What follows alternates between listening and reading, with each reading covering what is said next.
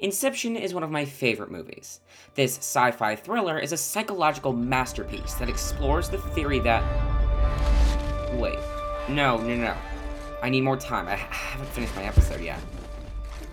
Darn it! I need to finish my recording! Mom, could you make sure the cat didn't unplug the machine again? It's no use. She can't hear me.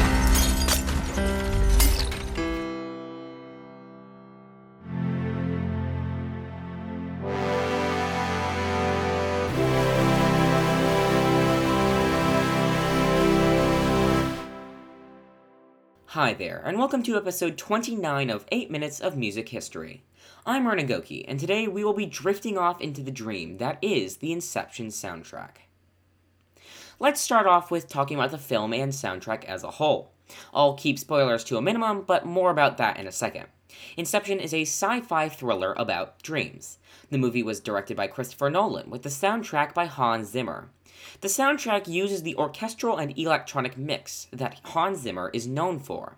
While most of the film is intense and action-packed, most of the soundtrack is dramatic and slow. This is different from most soundtracks, where intense scenes usually have quicker tracks during action-packed sequences. There's only one song in this whole soundtrack that falls into that stereotype, but more on that later. Before we start, I just want to clarify that I'm going to keep spoilers to a minimum. The most I'll say about the plotline is mentioning what type of scene a track takes place in.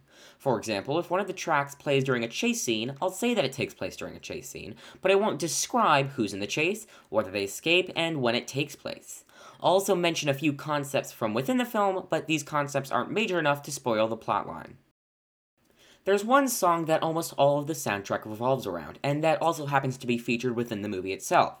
Here's, and sorry if I butcher this, Edith Piaf's Non je ne regrette rien.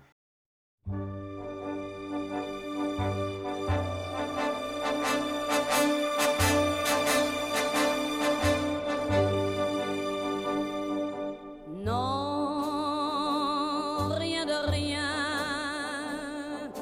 Non, je ne regrette rien. Ni le bien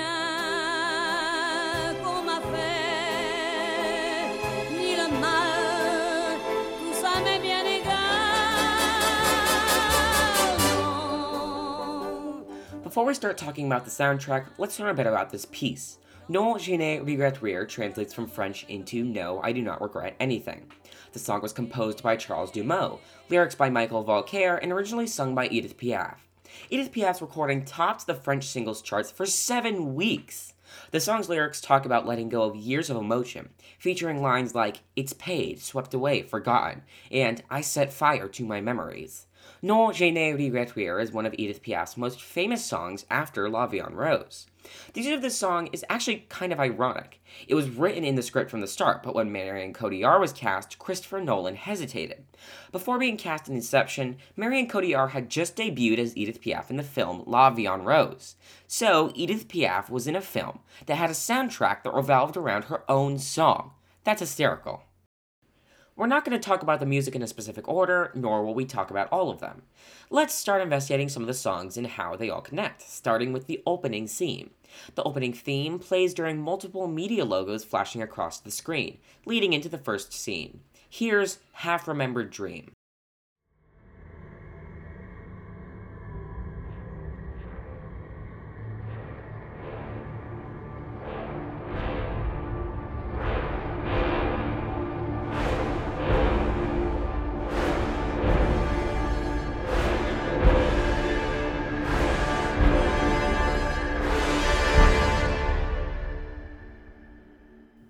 This cue features what seems to be blaring foghorns, repeating a note increasing in volume, with the strings joining in at one point. Alright, now let's do the magical comparison you've all been waiting for. Here's Non je ne regrette rien again.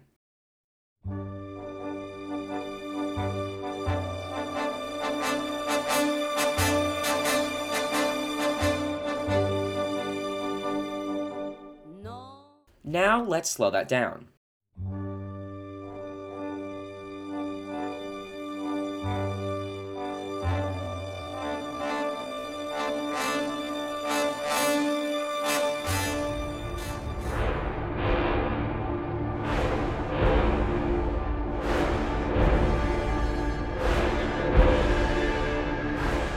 There's the similarity that I've been talking about.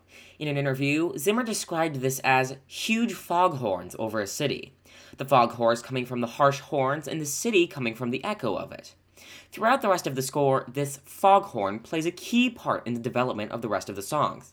As we investigate them, I'll make sure to point it out. We get more dramatic as we skip over to track 3, Dream is Collapsing.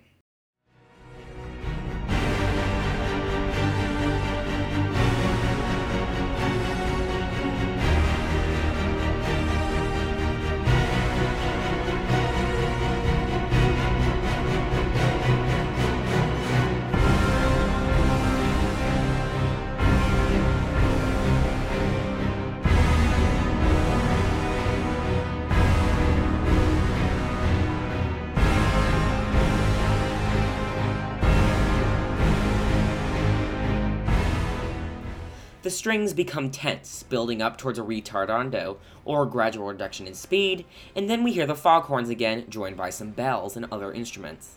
This time we have the strings in the background, playing a heated riff. What's different about the foghorns here is that the note changes. After the double foghorns repeat twice, the note goes down a step, repeats twice again, then goes back to home. This sequence continues until the end, with the violins occasionally changing up notes for a buildup of sorts. The tone suddenly becomes much more intense as we skip over to track 6, titled 528491.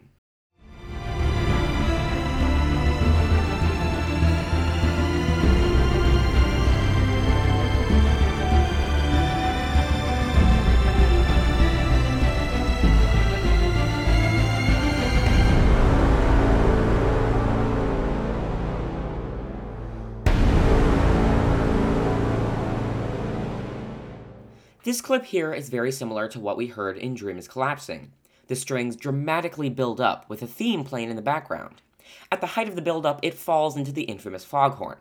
If you've ever heard this sound effect,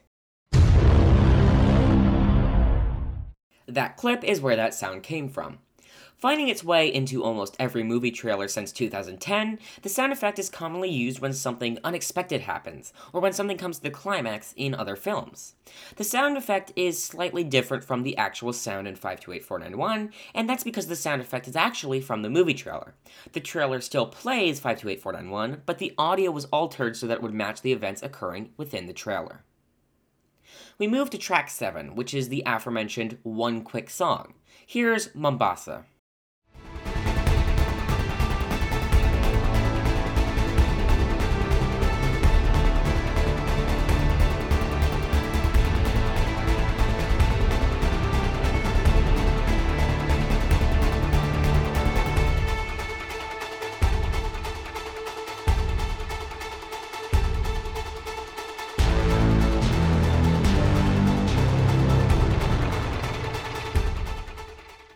We hear the strings playing a hasty motif, accompanied by booming drums. Near the beginning of the clip I just played, you could hear a guitar playing over the drums and strings. That guitar, in fact, was played by Johnny Marr, who was the guitarist in the popular 80s band The Smiths. The guitar style is much like the style that spaghetti western director Ennio Morricone used in his films. As I mentioned before, this is the only song in the soundtrack that is fast for an intense scene. As you've heard, most of the songs are dramatic and slow, but this one is fast and peppy. It fits the fact that this song plays during a chase scene. As chase scenes are fast-moving, it makes sense for the song to be speedy as well. Suddenly, the intensity is gone, and everything becomes peaceful. Here's Paradox.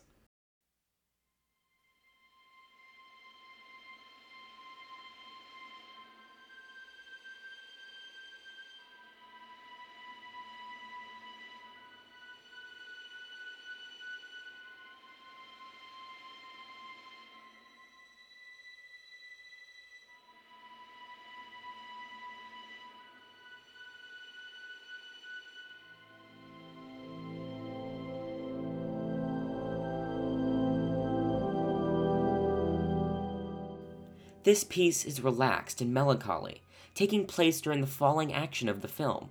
The slow, single violin makes the piece easygoing and tranquil. About 30 seconds in, the horns join with chords to play alongside the violin. Throughout the piece, the instruments that play the melody change, as well as the key at some points. Now we move on to the last track, which is grand and magnificent. There are 4 main quarters to the middle of the song, all playing the same melody, just with varying instruments. Instead of choosing one, let's hear half of each quarter so that we can get the best of all worlds. Here's quarter 1 of Time.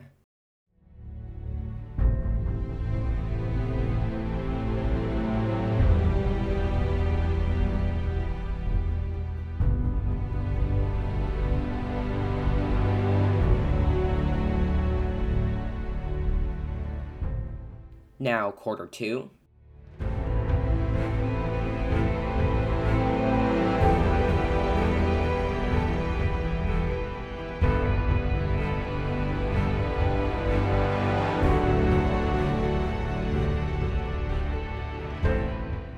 Now quarter 3.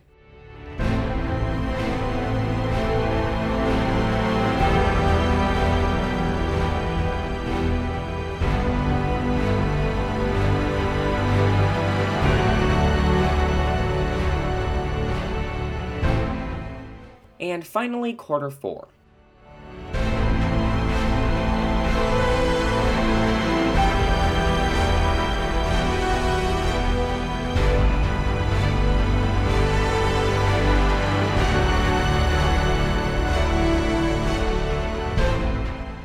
In the film, this song plays for a good 5 minutes, with little speech in between.